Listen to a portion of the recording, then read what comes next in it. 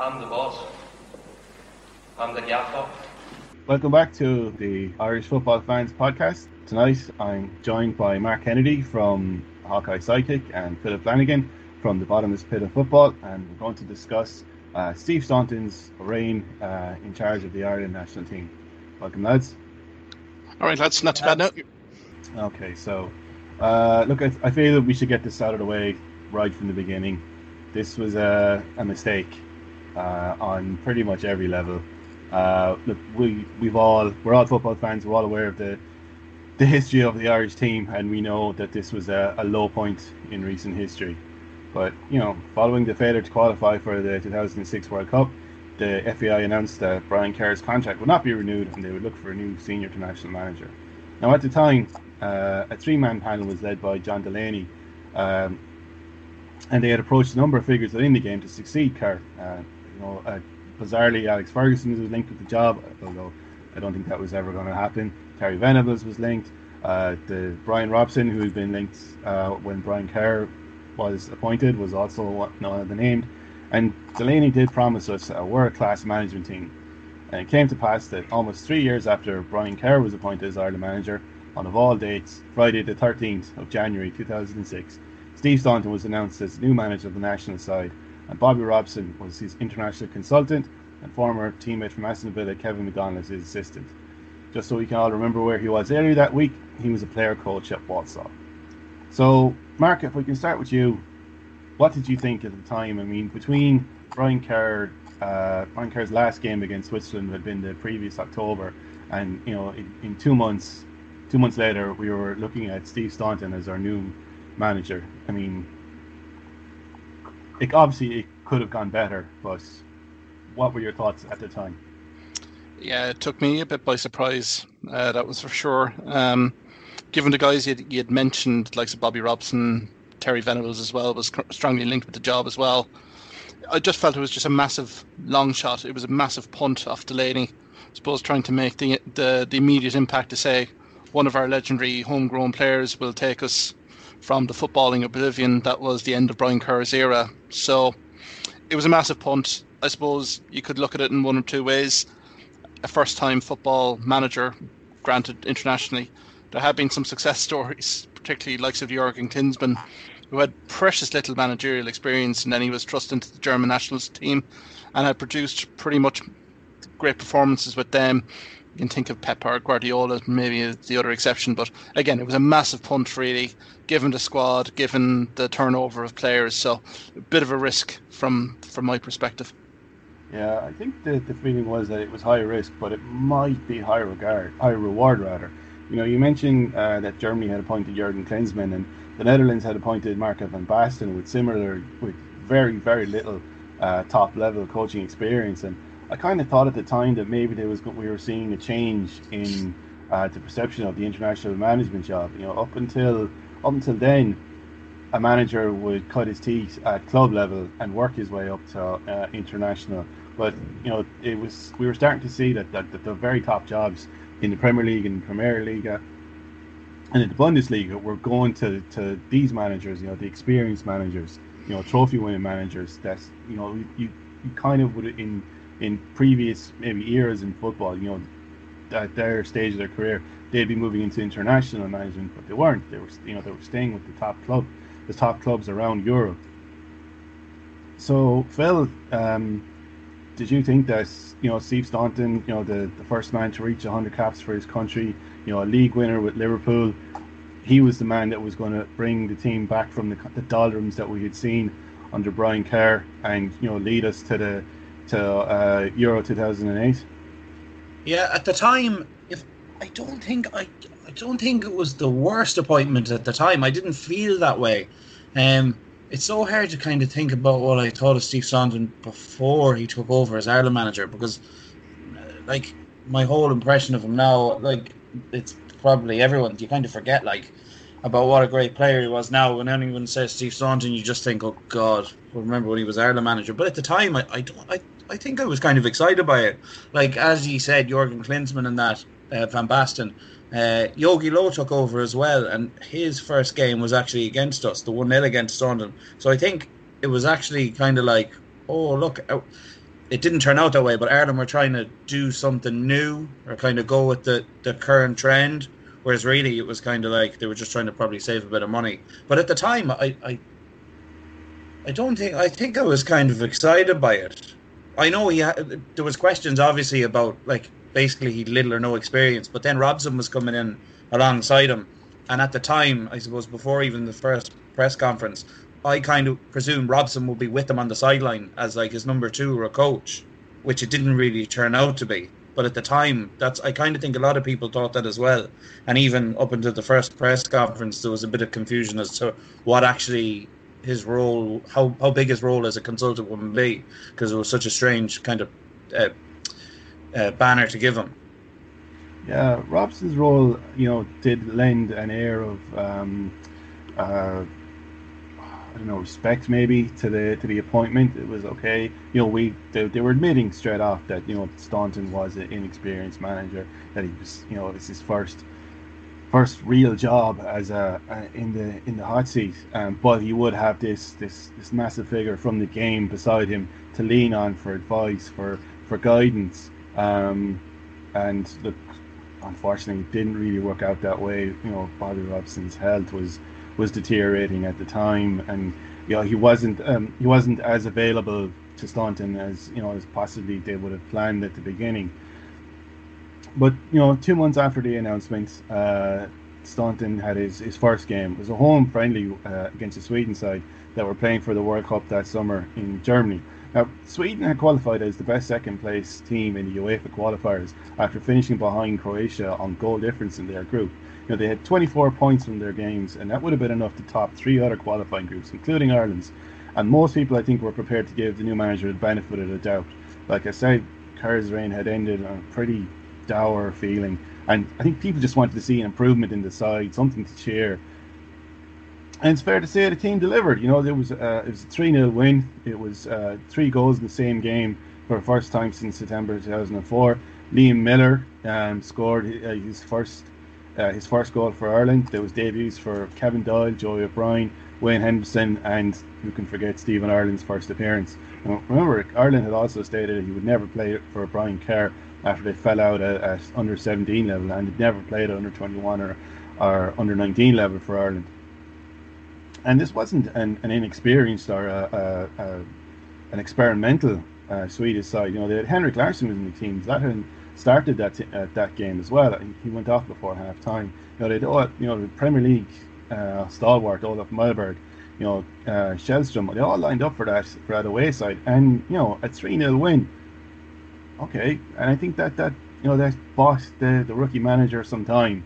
Again, it was the style of play, and there were goals that I don't think we would have scored. Under Kerr, we only scored 3 goals in the same game twice. Under the former underage manager. So, Phil, after that first game, I think it was fair to say we were feeling a lot better about the appointment.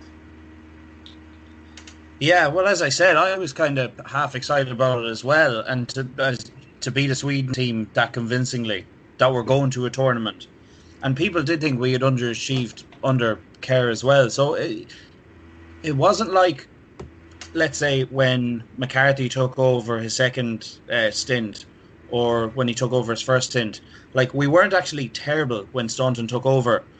We were poor, but we had a lot of talent. Like, we still had a lot of good players, so there was a good bit of optimism. I think it was Lee Miller's only goal as well, but he gave a lot of players debuts as well. Like, that was a young enough team, I think, that played against Sweden. Duff scored, that was his first goal in 2 years. So I was I was excited. Yeah, so, Mark, what did you think after the game? It was, like I said, 3-0 win, debuts. Stephen Ireland was one of the most exciting players in the Premier League, or young players in the Premier League at the time. We might be looking at a very different side to what we'd seen under Brian Kerr, and was it time to start thinking about qualifying for the World Cup, or sorry, for the European Championships in Switzerland and Austria?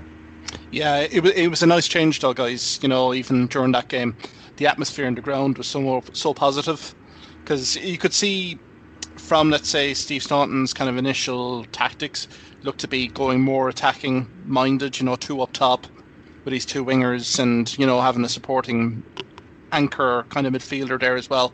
So you could see from his perspective, Stephen Ireland was going to play a key role in terms of the midfield creativity in this side. I mean, for Damien Duff to score the goal was huge, wasn't it? Given his comments about the Brian Kerr era right at the end, to kind of invigorate him. Same with Robbie Keane captaining the side. It all boded very well, didn't it? I mean, the optimism. Like, I was in Boston, I rang my father straight after the game, and geez, he was jumping up and down. I mean, he couldn't get over the performance and was really looking forward to what the side had to offer going forward. So, again, it was just general positivity, really, wasn't it? Yeah, it's, and I think that's how I felt after the game as well. I mean, I actually missed it, and it was my first home game that I had missed since I'd started going to games since Brian Kerr's first home game against Norway. I was in a car accident that day, and fortunately walked away without a scratch. Rode off the car, but I wasn't able to get into the mindset of going to a game. So I watched this at home, and was obviously disappointed with that I wasn't able to go, but delighted with the result. But the honeymoon didn't really last too long after that. It was the end of season friendly against Chile, ended in a 1-0 defeat for Ireland, and on the face of it, maybe it wasn't a terrible result. It's an end of season friendly. It's May. The players are kind of tired after a long season. They don't have a tournament to look forward to. So maybe a 1-0 win, or a 1-0 loss rather, isn't the worst result. But this was followed up by a 4-0 thrashing by a Netherlands side who I think had underachieved at the World Cup. They only had two wins in their group against Serbia, Montenegro, and the Ivory Coast, and finishing with a draw against Argentina before being knocked out by Portugal. But they destroyed Ireland that day. It was 4 goals, and it could easily have been more. It was actually the worst home defeat since May 1966, when a West Germany side that were playing the World Cup final only a month later had also put 4 past the boys in green. The goals are available on YouTube with Dutch commentary, and to look at them, the side is completely disorganised. There's no shape. There's no one seems to know who they're marking. There isn't even an attempt at an offside trap, and I think that really was the end of the honeymoon, and it came to a sharp end. And Mark, we were looking into the qualifiers in a tough group. We had Czech Republic, Germany, Slovakia, Wales, and then the minnows of Cyprus and San Marino. So, we were suddenly, after the optimism of the first game, the first win, we had one bad defeat and one, I don't want to say acceptable defeat, but it wasn't. Yeah. How's qualifying going to go? Yeah, I mean, you can talk about the friendlies. The Chilean performance was not too bad, but Chile were so dogged, defensively well structured. I think they got us on the counter-attack, if memory serves me right, but the Dutch result, it really did kind of shed a bit of light on what was to come, particularly from a defensive organisational perspective. Didn't, as you said yourself, Joe, tactically we weren't at it. The group itself was vicious at the best of times. We had Germany, Slovakia, a bit of a dangerous team, Czech Republic, Wales, who'd be kind of on the same level as ourselves, and then you had Cyprus and San Marino that we thought maybe were the cannon fodder of the group. But again, you had 4 teams there, and particularly Germany away, opening game. God, it was a daunting fixture list. Yeah, but and that, Phil, if we can talk about that opening game, then away to Germany, coming off the back of a thrashing really by a team that we would consider on the same level as Germany, and but the team actually performed pretty well. I mean, we did lose that game. We lost 1-0, but I think maybe there was a sense that pride had been restored a little bit, and that on another day we possibly could have. I don't think we ever looked like winning the game, but we could have come away with a draw. But look, it's Germany. There's three things are guaranteed in life. There's death, taxes, and Germany qualifying for international tournaments. So a loss in Stuttgart, not the worst results. No, not too bad. I think the thing about the just going back to the Dutch friendly, was I think, as you said, we all knew how inexperienced Staunton was and that Robson was coming in to kind of hold his hand in that. I think the Dutch game was kind of like, oh God, I don't know, does he really know what he's doing? Kind of tactically, like they look so disorganized. They were so all over the place. So I think the fact that they went away to Germany in the first game and came away with a respectable 1-0 defeat was kind of like, oh, a bit of redemption. But like the Dutch game was a bit, maybe this was the wrong decision. I think nearly like straight away that kind of crept into people's minds who were kind of on the fence about it. Yeah, and well, look, you know, after the Germany win, when, as I say, pride had been restored somewhat, you know, pride was completely lost. Only a month later in Nicosia, possibly the worst result in Irish international footballing history, when we were beaten 5-2 by Cyprus away from home. Now, I remember watching that game, and you know, we scored early. Stephen Ireland scored to open the score in the game, and I was thinking, all right, we're 1-0 up. You know, this is going to go the same way games against Cyprus have always gone. And then Cyprus equalised only 2 minutes later. You know, Michael Constantinou, who'd been noted as one of their danger men. You know, this was he was playing in Greece at the time, but he had, you know, scored in the Champions League. You know, he was I think the stereotype in your head was that the Cyprus players were willing, but you know, and skilled. But suddenly, this is like I said, this is a Champions League level international player, and we didn't really have anyone like that. And then, just to make things worse, only 6 minutes later, Cyprus went 2-1 up, and suddenly we're behind against one of the minnows. And in your head, you're going, this actually can't be happening. I can't believe what I'm seeing here. You know, this is. We said this. You know, the 3-0 win was a result that wouldn't have happened under Brian Kerr, but you know, going 2-1 down away to Cyprus definitely wouldn't have happened under Brian Kerr. You know, Richard Dunn equalised right before half time. He actually had a pretty eventful game. He was booked in the opening half hour, then he equalised right before half time, and then he was sent off in the second half.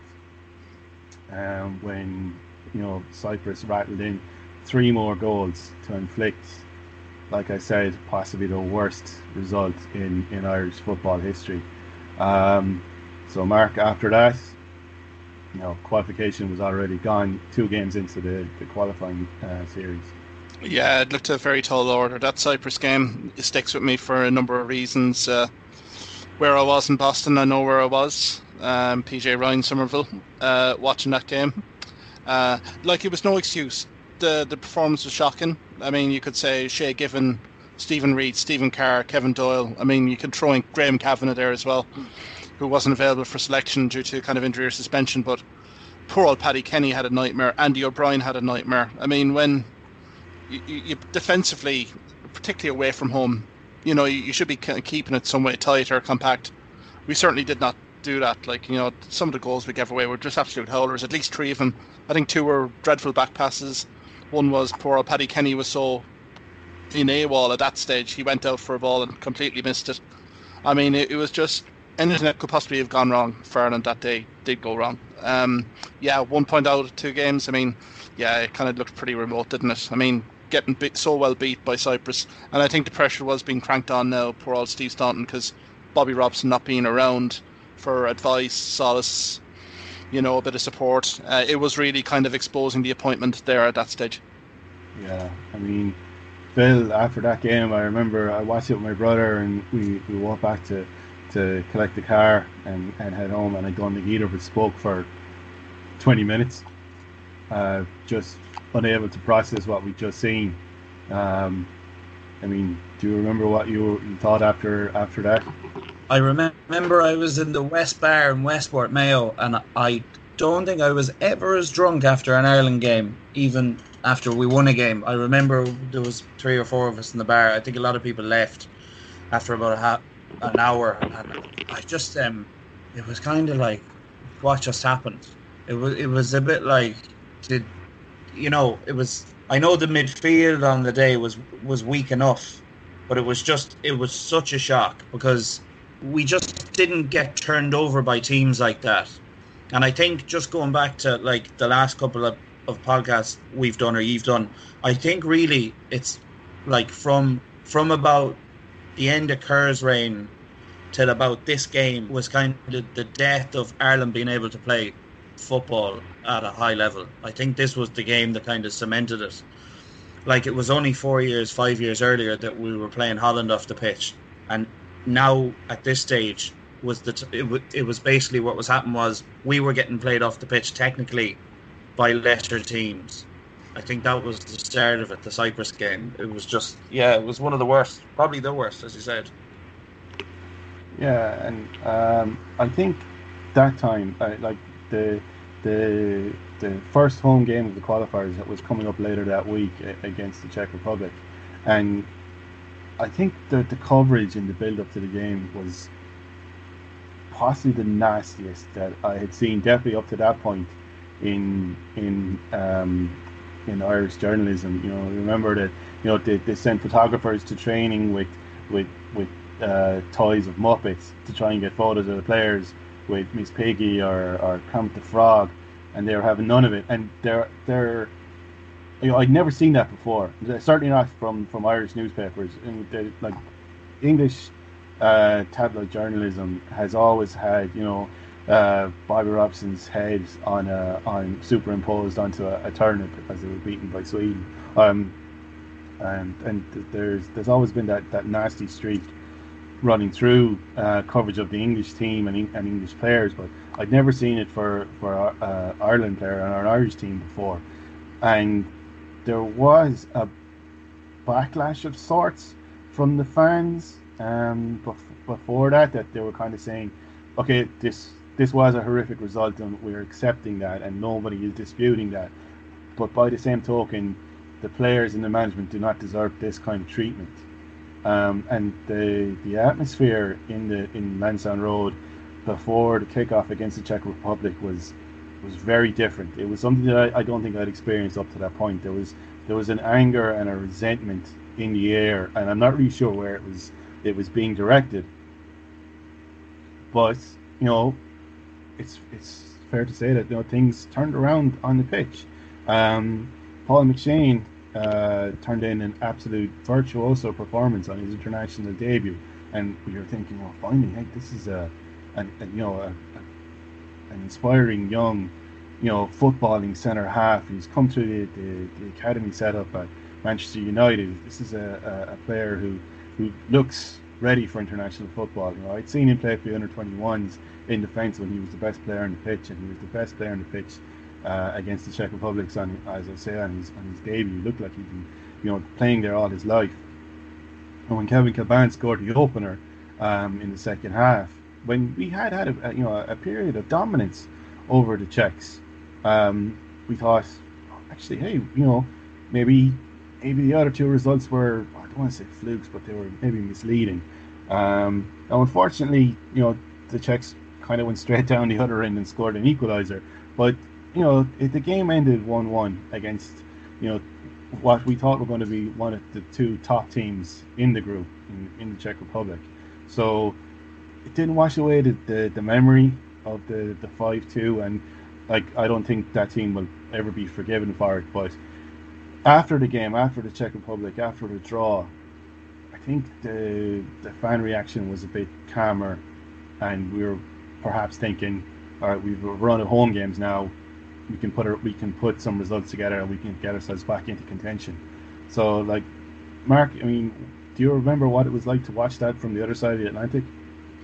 Yeah, I was very interested to see what the reaction would have been, particularly on the players' front. I mean, Steve Staunton was getting it pretty much in all angles. So I was very interested to see how the senior players within that squad were going to react, how the team were going to regroup. And in fairness to him, it was a professional performance. Now, I mean, Czech Republic was very talented coming over. I mean, like Swarovski, Nedved, Kohler, absolute giant. Like, they were very technically gifted footballers and very physical. But in fairness to Ireland, they definitely competed pretty well. It was a spirited display, to be honest. We didn't give an inch. And I felt the crowd were warming to the efforts of the team as the game wore on, particularly when Kilban scored that lovely left-footed finish.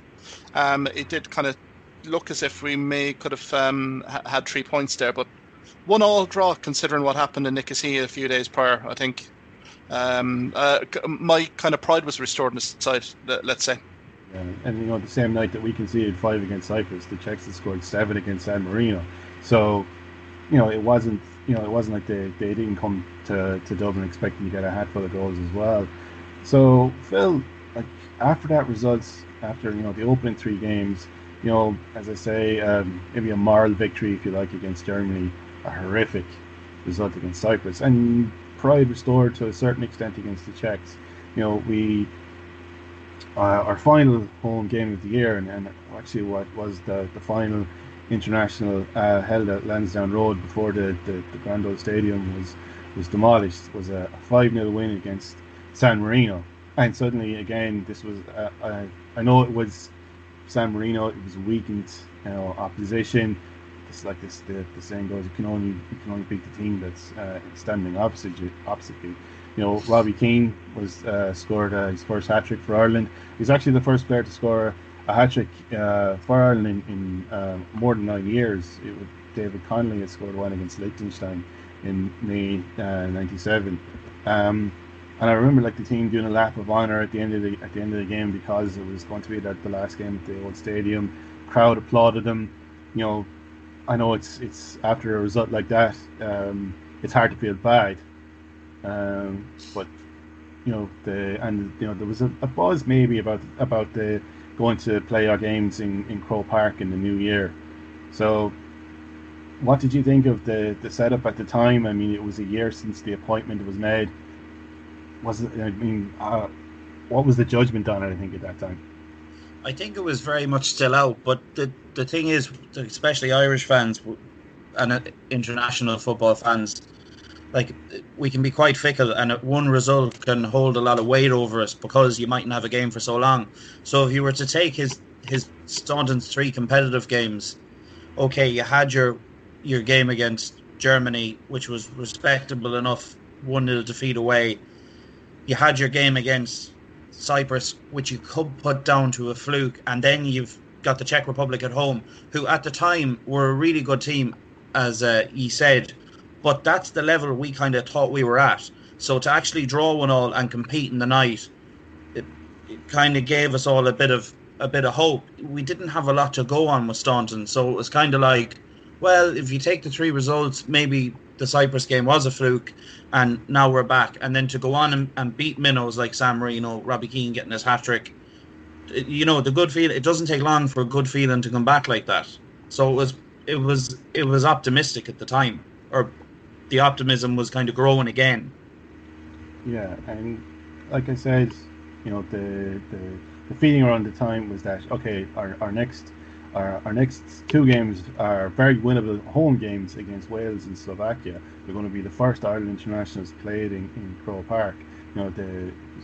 Guaranteed sellouts, crowd be behind the team. We can put a run together. We can get this back on track, and let's not forget, Cyprus still have to come to Dublin, and we can get revenge against them.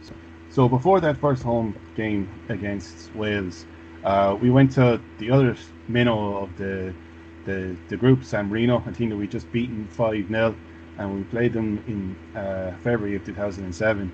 A scrappy game, and again, people say there's no easy games in international football. We kind of think San Marino was one of them. We were 0-0 at half time, and Ireland didn't go ahead until Kevin Kilban scored just after half time, and we were thinking, okay, all right, we've got a goal, we've got to win, we've got 3 points. And San Marino equalised with 4 minutes to go, and suddenly, panic stations. We can't be a team that didn't beat San Marino. And Stephen Ireland scored deep into injury time, and suddenly, it looks like the suspicions after the Dutch game, after the Cyprus game, were all being proved correct. How did we not considering the players that we had, how did we not go to San Marino and just beat them off the park? Mark. God. Just the tone, the tempo of the game was all off from Ireland. From minute one, it was very lackadaisical, I thought, for long periods. Just the tempo wasn't good. It wasn't fast enough. We weren't proposing San Marino many questions. I can't remember many times that we went in behind the back of San Marino defensively. But I suppose to define the Steve Staunton era, that equaliser for San Marino, God, it was so calamitous, wasn't it? The defending. It was a complete mix-up between Wayne Henderson, Richie Dunn, and Paul McShane for that equaliser. That San Marino, that I'd say couldn't believe his eyes when he saw that in front of him, putting the ball in the back of the net. Credit to Stephen Ireland, we scored, but I think the damage had truly been done at that stage, lads. What would have happened, guys, just out of curiosity, if it ended 1-1? Do you think the FAI would have pulled the plug on Stephen Staunton at that stage, or would they have persevered? I think it was nearly done at that stage. I think they would have kept going with them to the end of the campaign. Maybe. Was it that game, or was the Cyprus game when Bobby Robson went on RT Radio 1 to defend? I think it was the San Marino game, to defend the result, the players, the management, and took absolute abuse from the listeners and handled it with an unbelievable level of grace. I think it just speaks to the man himself. The way he handled it, the way he took all the abuse that came over the phone lines that day, and never once lost his temper, never once lost his cool. And I felt sorry for him after that. I think if San Marino had gotten a draw to that game, or a win I think would have made his position untenable. A draw I think would have meant they would just seen things out to the end of the qualifiers and then cut their losses with him. But it's hard to sack a manager after a win. So Stephen Ireland, he might have done what Mark Robbins did for Alex Ferguson against Nottingham Forest all those years previously, and kept him in a job with a goal. So following that, those two back-to-back wins, let's not forget, we were suddenly playing in the first soccer international to be held at Croke Park, and we faced Wales in March of 2007. Stephen Ireland scored the first goal at Croke Park, and Ireland went down to record a respectable enough 1-0 win. But we never looked like losing the game, and Wales possibly had their chances, but I think that a win was a fair result. So I know that the 2-1 result was, on the face of things, was bad. And the 5-0 winning 5-0 in the previous game was, everyone kind of thought, well, it's San Marino, what are you going to do? But now we had 3 back-to-back wins, and we were playing Slovakia at home, and Kevin Doyle scored the winner, and it was the first game that we'd beaten higher ranked opposition for quite some time. Since since we'd beaten the Dutch on that famous night, or famous day in 2001. The counter argument to that is, because our ranking was so high for so long, we didn't play a lot of teams that were ranked ahead of us. But we won 4 games back to back. Was qualification back on at that time, Phil? I don't think we thought so, because of the manner of the victories. Like, if you go back to that year, like, Wales weren't really any good. Like, Wales at the time were kind of like, it's kind of hard to remember back now, but like, we say now, and I heard you say it earlier, that there's no easy games in international football. But back then, it was still the case that there was easy games in international football. Like, San Marino was an easy game. Even Wales at home, you were kind of expected to win. Like, they weren't actually that good. I remember we played them a couple of years later in the Carling Cup of Nations. Bet Wales, bet the North, bet Scotland. Like, they weren't actually that good at the time. So it was the manner of the victories. It was the manner of the victory against San Marino, I think, that really put the the final nail in the coffin from fans. The point of like fans' expectations. I don't think anyone believed we were going to qualify at that stage. I don't think so. No, I think, yeah, I think my reaction was along the same lines, that these were good results, but the overall trend was still very much down, and we still had to go to the Czech Republic, we still had to go to Slovakia, we still had to go to Wales, and we had to get results in all three, and that was not looking likely with the performance of the team at that stage. On the other side of things, we had seen, Paul McShane had made his debut against the Czech Republic. Shane Long, Stephen Hunt, and Anthony Stokes had all made their debut in that away game against San Marino. So, the team maybe had started to change a little bit. We said that under Kerr, we kind of felt that he never really changed the personnel, but, Staunton had started handing out some international debuts to some exciting players. Anthony Stokes had been talked about for a long time, and I think no one's ever even talked about him the same way until maybe Troy Parrott. And then we had 2 end-of-season friendlies in the US against Ecuador and against Bolivia, where an amount of players all made their first appearances for Ireland. We had League of Ireland stalwart Joe Gamble, Daryl Murphy, Andy Keogh, Colin Doyle, Adam Bennett, Alex Bruce got his first cap, and before he decided he wanted to play for Northern Ireland, Stephen O'Halloran, Darren Potter, Joe Curule, Stephen Gleeson, and Peter Murphy all made their first appearances for Ireland, and in some cases their only appear for Ireland. And who can forget Joe Lapierre coming off the bench against Ecuador for the last 2 minutes in that game. I forgot about him until you said it. Yeah, Royalty. I think, some players make one appearance and then you never hear them again, and when someone even mentions their name to you, you don't know who they are. But everyone will always remember Joe Lapierre and his one cap for Ireland against Ecuador. And look, you know what? I don't blame the player. I don't really blame the management either, because he had a squad of players picked for those 2 games, and a lot of them cried off. A lot of them said, it's the end of the season, I'm injured, I'm tired, I'm going on holidays, I'm not going. And he was called up, and he joined the squad, he joined in training. There were some players have said in later years that you could tell straight away that he was nowhere near good enough to play, certainly not at an international level. I think he had a trial with Rangers. I think he picked up an injury, and I don't think he ever played.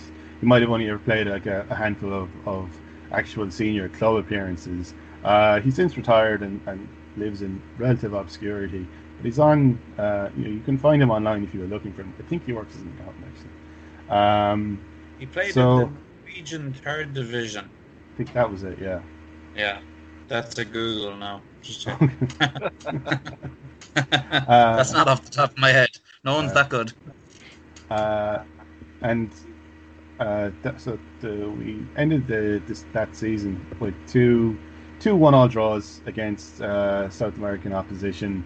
I do remember the Ecuador game. We actually did play quite good football in that game, and it was played at a pace maybe that we hadn't seen any Ireland team in some time. Stephen O'Halloran, I remember, as one being picked out as one to watch at left full. Unfortunately, he picked up some pretty serious injuries and ended up. He still plays non-league, but never really lived up to the hope that we had for him at the time. So with the new season about to kick off, we went to Denmark for a friendly, a team that we traditionally draw against, and won 4-0. Scoring 4 goals which we hadn't really done under previous managers at all. 2 goals for Robbie Keane, 2 goals for Shane Long. And suddenly, we're looking into the last 4 games of the qualifiers, maybe with a bit of hope. And the first game was in September, away to Slovakia and Bratislava.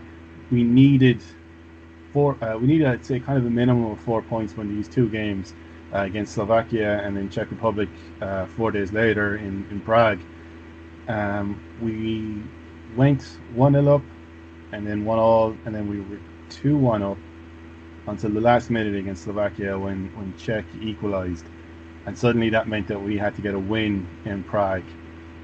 And we didn't.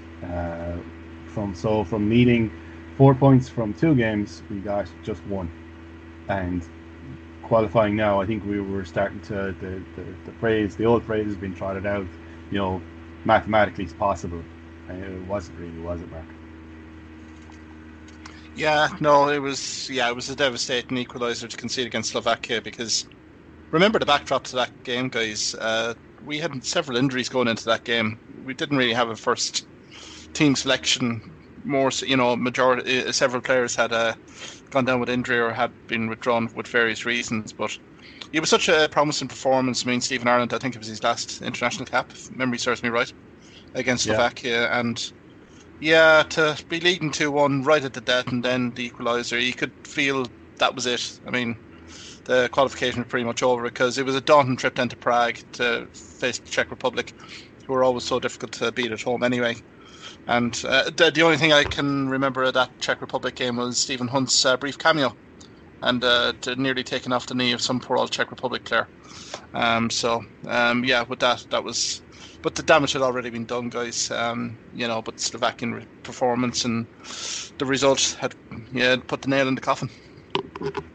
Yeah, Phil, at that stage, like I said, the old cliche was been trotted out. We could still do it with a result against Germany at home. That was never going to happen. Yeah, we've seen that with McCarthy towards the end of the last qualifying.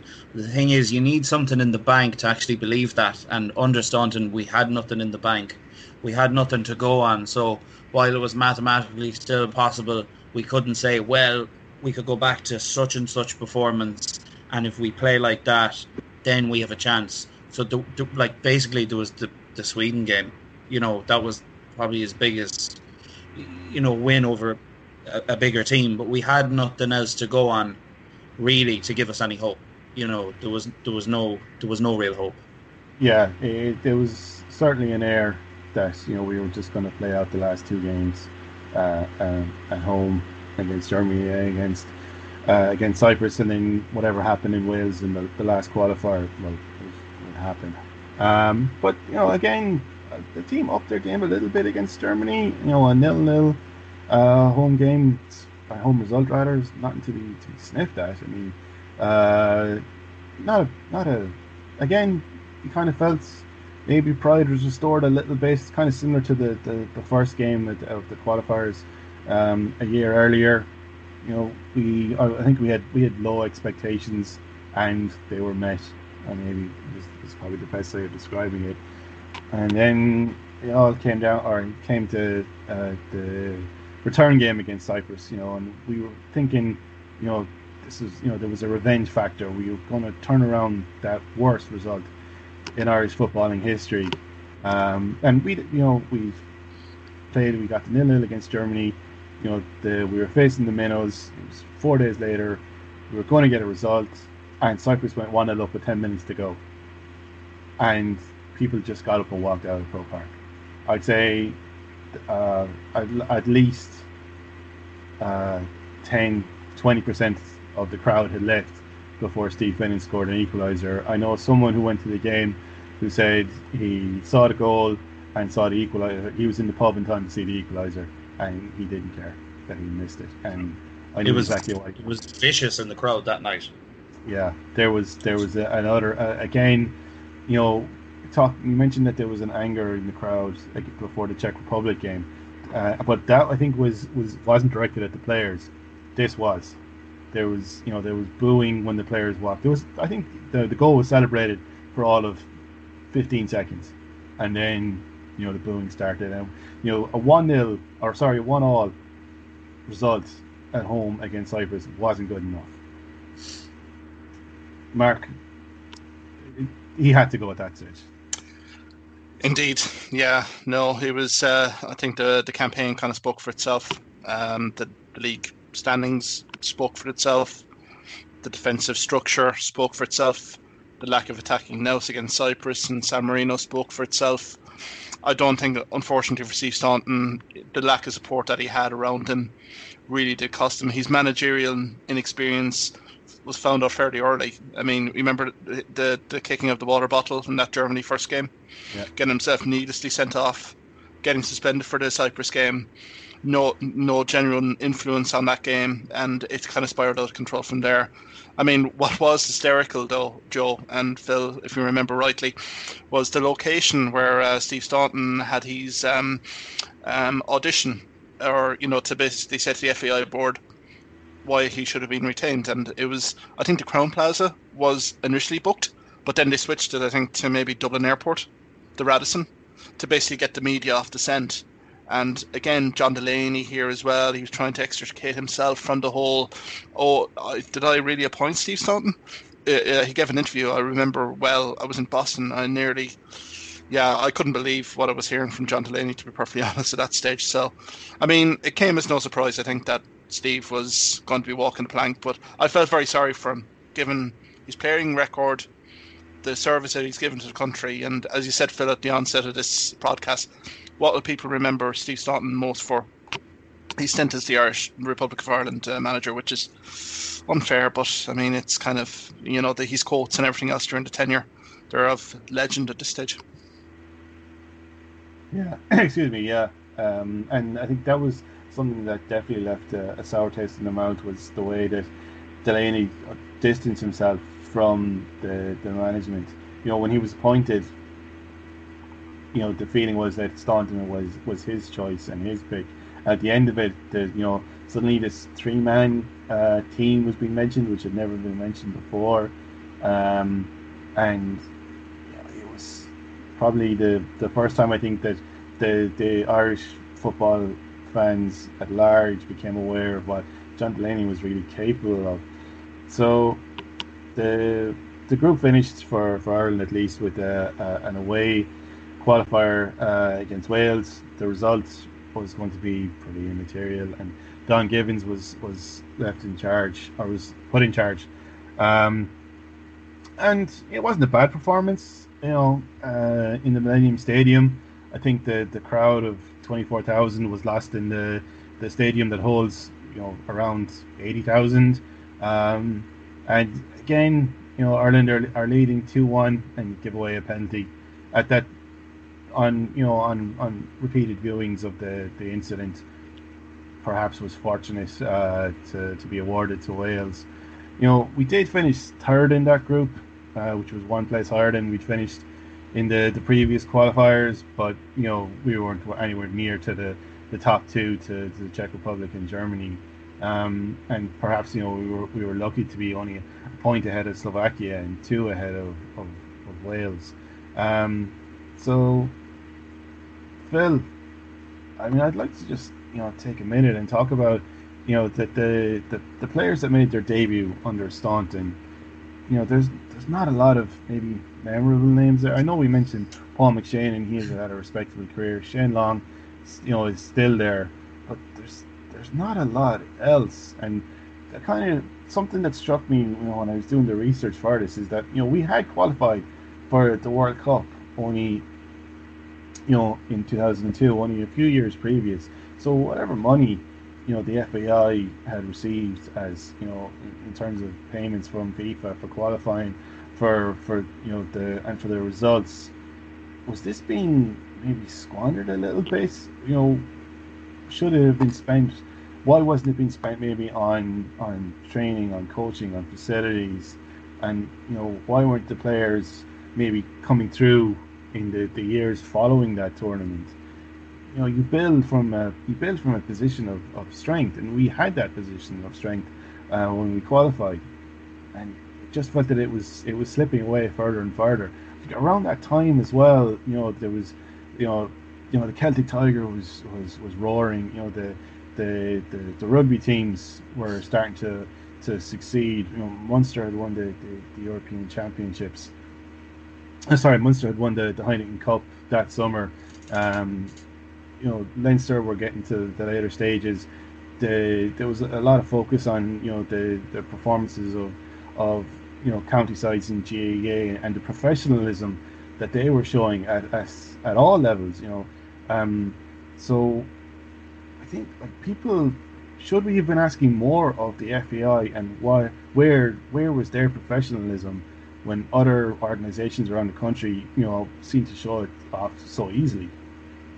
Of course, I think at the time as well, all the money was going into this. There was a lot of talk about the new stadium, so all the money was kind of being funneled into that. But it was, looking back on it now, it was probably negligence on Delaney's part. Like, really, he was, what I can imagine he was thinking is, we'll always kind of get by. We'll always have, a good standard of player playing in the Premier League, and as long as we have that, we'll be okay. A few foreign-born players on the granny rule, but really, like, if you go through, as you've just done, a lot of the debutants from Staunton, like, there's not a lot there in midfield. And as I said earlier, this was really the campaign where we started starting to show, like, how poor we were technically.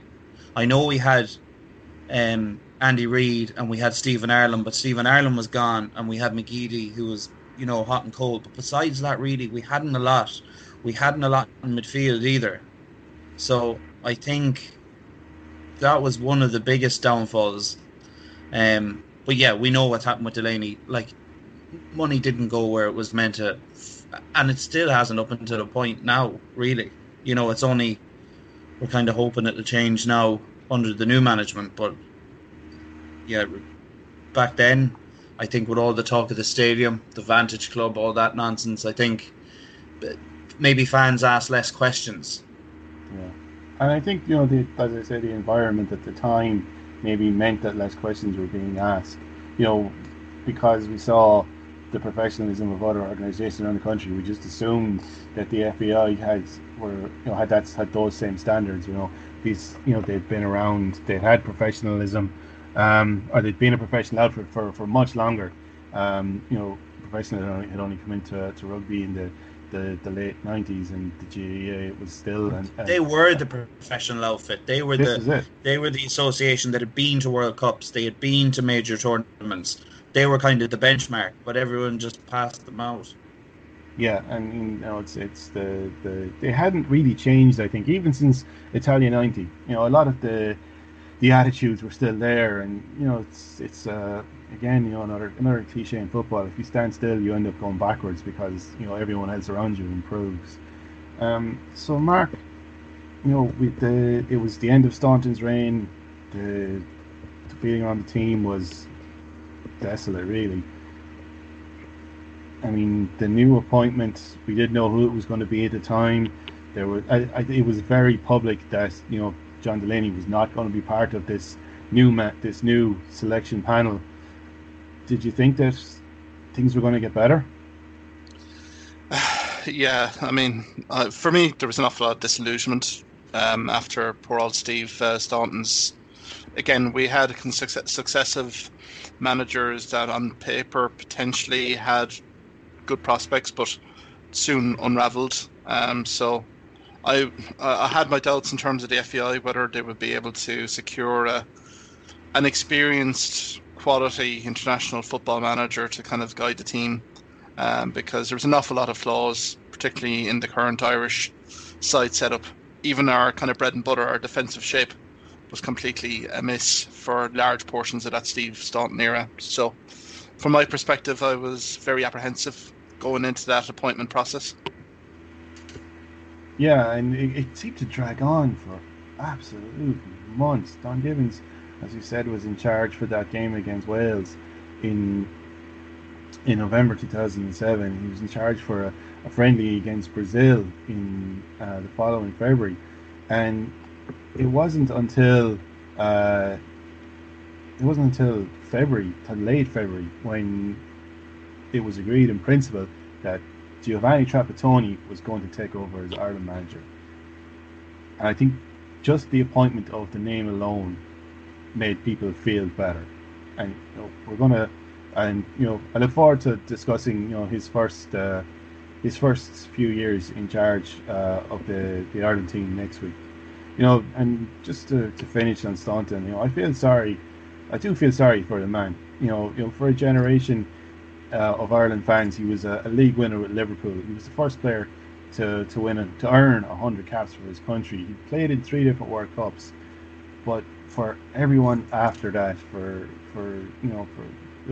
the fans that were the same age we were in watching Italia '90, that saw him as manager, that's all he was. He was just this failure at management. And look, it wasn't all his fault. He was offered the chance to manage his country. Look, it's an option that is offered to very, very few, and he took it. Like, we all know, if we were offered that position, we'd take it. I'm 100% certain I'd be terrible at it, but I'd still take the job. And there's a chance that he knew that maybe he wasn't ready for the job, and but he definitely knew that it wasn't a chance that comes around very often, and he took it. And it's a period in his life that I hope, when he looks back on it, he doesn't regret the decision he made. But I'm not sure if he'd make the same choice if it came around again. Just like to thank Mark from Hawkeye Psychic and Philip from the Bottomless Pit of Football for joining me to discuss Steve Staunton, and I look forward to talking about Giovanni Trapattoni with them next week. Thank you.